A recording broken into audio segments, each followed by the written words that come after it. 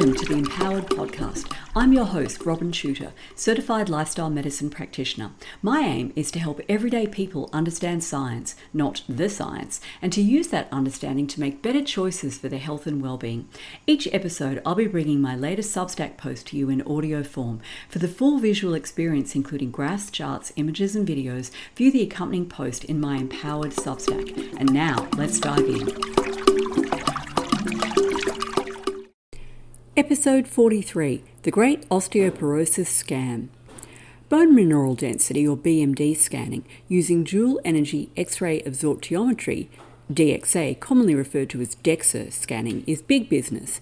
Around the world, hundreds of millions of older women, and many men too, on the basis of their scan results, are prescribed potent drugs including bisphosphonates like Fosamax, Actonel and Reclast, and monoclonal antibodies like Prolia and Evenity that come with a laundry list of adverse effects. But bone density testing has been repeatedly demonstrated to be next to useless at predicting an individual's risk of fracture. Here's what the British Columbia Office of Health Technology Assessment had to say in their review of the evidence for the effectiveness of bone mineral density testing. Quote, research evidence does not support either whole population or selective bone mineral density, BMD testing, of well women at or near menopause as a means to predict future fractures, end of quote. The Swedish Council on Technology Assessment in Healthcare reached the same conclusion. Quote, there is no scientific evidence to support the use of bone density measurement as a screening method in healthy middle-aged individuals, end of quote. The UK's National Institute for Health and Care Excellence, which they abbreviate NICE, which is terribly British, recommends against routine measurement of bone mineral density for screening purposes. Instead, NICE recommends that practitioners, quote, consider referring for BMD measurement with DXA, end of quote, only after a clinical risk factor assessment tool, either FRAX or Q-fracture, has indicated heightened risk of fracture. NICE points out that, quote, currently there are no definitive studies in primary or secondary care evaluating whether the addition of BMD to FRAX improves the accuracy of the predicted fracture risk, end of quote. But in the face of widespread scientific agreement that BMD scanning is not an effective screening tool, that is, a tool for assessing the future risk of fractures in a person who has not yet had a low trauma fracture, which is breaking a bone in circumstances where it wouldn't be expected to break, it is still heavily promoted.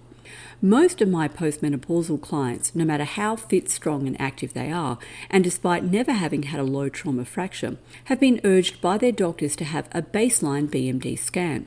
This use of BMD scanning is exactly what all the government bodies quoted previously advise against, screening of healthy, asymptomatic individuals. As a result of this initial scan, a number of my clients have been told they have osteopenia, are at increased risk of bone fracture in the future, and should immediately start taking calcium pills and consider taking bisphosphonate drugs or monoclonal antibodies. I've taken many calls from clients who previously thought of themselves as healthy and strong and are now in tears as they describe how the doctor told them they had the bones of a 70-year-old and could end up stooped over from vertebral fractures or breaking a hip just by stepping off the curb. After this devastating news, these women are often afraid to take part in vigorous activity, when the scientific evidence shows that is exactly what they should keep on doing, or start doing, in order to maintain strong bones and avoid fracture. Let's explore the myths that make up the Great Osteoporosis Scam. Myth number 1. Osteoporosis equals low bone mineral density. Fact. In the past, osteoporosis was defined as, quote, an enlargement of the spaces of bone, the Haversian canals, whereby a porous appearance is produced, end of quote. Only a person who had already suffered a low trauma fracture was diagnosed with osteoporosis. That is, it was the disease with definite symptoms. The invention and proliferation of dual X-ray absorptiometry or DXA machines, which allow doctors to measure the density of mineral content in their patients' bones, completely changed the definition of osteoporosis. Now osteoporosis is a condition, usually without any symptoms whatsoever, defined with reference to the bone mineral content of an average, healthy 25-year-old white woman. A person whose bone mineral density is more than 2.5 standard deviations, which is a statistical measure of variance, below this average person is said to have osteoporosis, while being between 1 and 2.5 standard deviations below that average earns you a diagnosis of osteopenia. It is important to realise that DXA scans do not detect the enlarged spaces in bone that characterise osteoporosis. They merely measure your bone mineral density and compare it to a norm based on a 25-year-old white woman. This leads on to myth number 2. Myth number 2, the reference standards for osteoporosis and osteopenia are based on good science. Fact, the diagnostic standards were arbitrarily set by a World Health Organization working party with significant conflicts of interest. The WHO Working Party convened in Rome in 1992. A fascinating program made by US National Public Radio describes the completely unscientific process that they used to set the diagnostic criteria for osteoporosis. The meeting took place in Rome, Italy, at a hotel near the top of the Spanish Steps. This is Anna Tostason, professor of medicine at Dartmouth College. In 1992, Tostason was one of a small group of experts on osteoporosis invited to Rome for a meeting organized by the World Health Organization, one focus of which was a definition for osteoporosis. You see, for a long time, doctors were only able to diagnose osteoporosis after a woman got a fracture. But bone scanning machines had made it possible to figure out if bones were weak before fractures occurred. The question before the experts then was this. Since after the age of 30, all bones lose density. How much bone loss was normal and how much put women at risk and so should be categorized as a disease? Anna Tostason says the experts in the room went back and forth looking at research and trying to decide where on a graph of diminishing bone loss to draw the line. Ultimately, it was just a matter of, well, it has to be drawn somewhere. And as I recall, it was very hot in the meeting room, and people were kind of in shirt sleeves, and it was time to kind of move on, if you will. And I can't quite frankly remember who it was who stood up and drew the picture and said, well, let's just do this. So a line is drawn, and every woman on one side had osteoporosis. But what about the women just on the other side of that line? Well, for that group, the experts, more or less off the cuff, decided to use the term osteopenia. Anna Tostason told me that they created the category mostly because they thought it might be useful for public health researchers who like clear categories for their studies. They never imagined, she said, that people would come to think of osteopenia as a condition to be treated, though she does admit that the term sounds a little forbidding. Osteopenia sounds like something that, you're medicalizing this problem. Low bone mass sounds a little bit less scary. The NPR article noted that John Canis of the WHO Collaborating Centre for Metabolic Bone Diseases gave the same account of the meeting in Rome. As the NPR piece makes clear, the push to redefine osteoporosis by reference to DXA measurements of bone mineral density emerged from an unholy alliance between the pharmaceutical industry and the makers of DXA scanning equipment. Specifically, Merck, the manufacturers of Fosamax, an osteoporosis drug that was selling poorly due to the low numbers of people diagnosed with osteoporosis, established a non-profit, the Bone Measurement Institute, which successfully lobbied for insurance coverage of bone mineral density testing. Once DXA scanners became profitable, diagnoses of osteoporosis and osteopenia skyrocketed, and Fosamax went from a fizzer to a blockbuster drug. Additionally, the WHO study group was partially funded by 3 major drug companies which produce drugs to treat osteoporosis. Obviously, it was in their interests to define osteopenia and osteoporosis in such a way that eventually the majority of women and a significant proportion of men would fit the diagnosis. The reference standard of the average healthy 25-year-old does not take into account either build. People with a smaller build quite naturally have lower bone mineral density, and this does not increase their risk of fracture. Or race. There are dramatic differences in average bone mass between ethnic groups. For example, a study of Hawaiian, Filipino, Japanese and Caucasian women found there was significant variance between different ethnicities. Notably, there was also 50 to 100% variance in bone mass in individuals within all 4 ethnic groups. Myth number 3. If you have low bone mineral density, you are automatically at increased risk of fracture. Fact. Bone mineral density is a poor predictor of fracture risk with both low sensitivity and low specificity. In a blistering critique of the widespread use of DXA scanning, S. Pors Nielsen of the Department of Clinical Physiology and Nuclear Medicine at Hillerød Hospital, Denmark, crisply summarised the key limitations of this technology and the T-scores based on it, which are used to guide recommendations for prescription of osteoporosis drugs. Quote, BMD is not an ideal measure of true bone density. It is not an ideal measure of bone strength. It does not predict fractures well, and it has inherent problems of accuracy. The limitations of BMD, based on the physical deficiencies of DXA, are further obscured by the introduction of T-scores. End of quote. Many low-impact fractures occur in people with normal or high bone mineral density, while many people with low bone mineral density will never suffer a fracture. Quote, BMD measurements are poor predictors of whether individual women will suffer future fractures. In fact, most women will be misclassified if they are sorted according to BMD scores. Regardless of the threshold chosen, most women who will suffer a hip fracture, the most consequential fracture, will be classified as normal when compared to the mean, that is the average, BMD of women the same age. If women more than one standard deviation below the mean are classified as being at increased risk of fractures, then 70% of the women who will eventually suffer fractures will not come from the group identified as being at risk. At the same time, only half of the 30% of women labelled as being at increased risk will have a fracture. The other half will receive unnecessary treatment. Selecting women below 2 standard deviations will not solve the problem. 87% of fractures will be missed, and 5% of those selected will not suffer fractures. End of quote.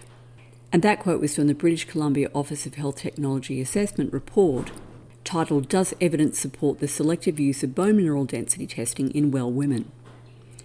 Reduced bone mineral density is just one risk factor for low trauma bone fracture.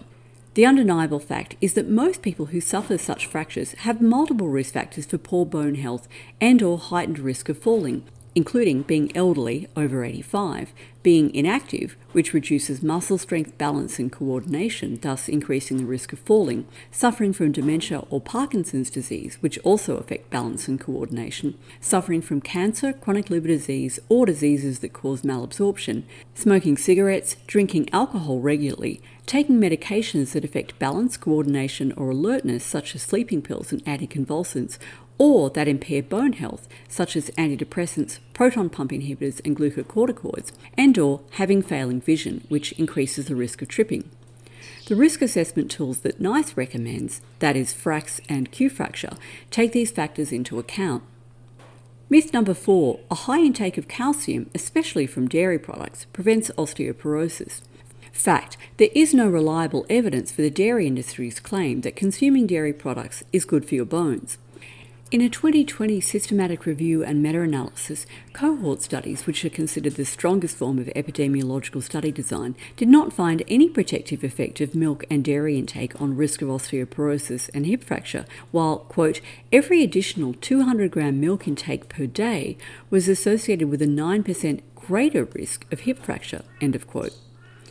Previous meta-analyses have reported similar findings, no evidence of protective effects of milk consumption, and no link between low milk consumption and hip fracture risk. As for calcium, a meta-analysis of multiple large cohort studies and randomized clinical trials found that calcium intake does not affect fracture risk in either women or men. Calcium supplementation does not reduce fracture risk, and calcium supplementation without vitamin D may actually increase hip fracture risk. Okay, so that's the industry-sponsored myths dispatched with. Now for the most important part, how to keep your bones strong and healthy for life. Number 1, exercise regularly.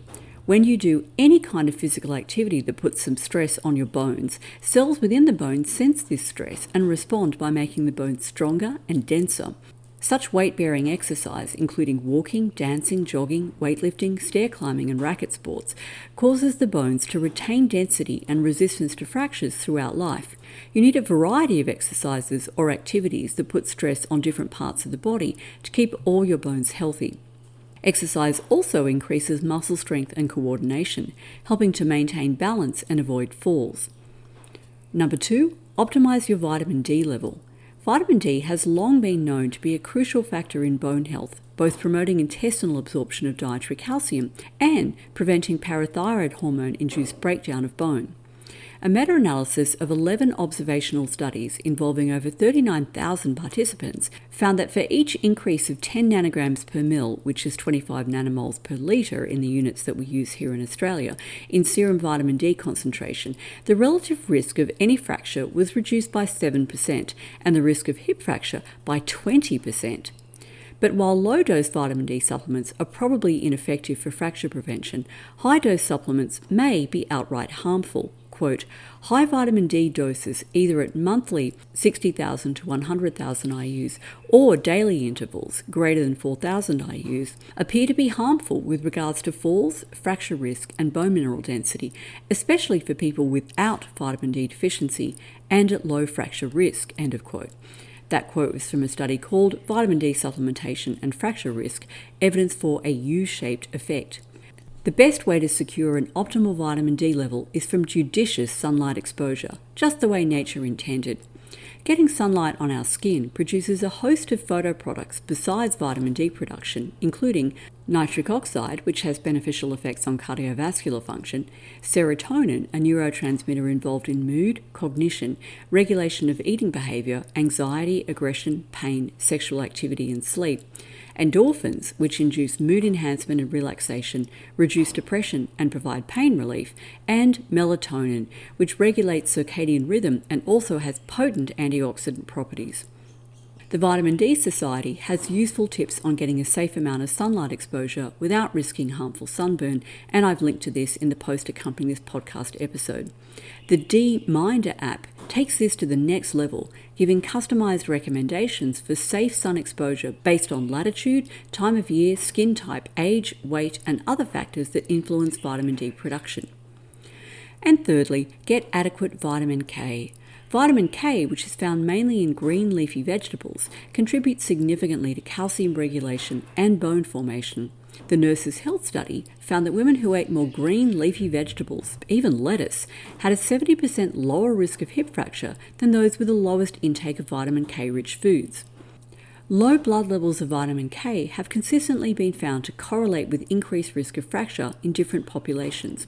On the other hand, supplementation trials have yielded mixed results. So at this stage, I recommend getting your vitamin K from food rather than pills. So there you have it.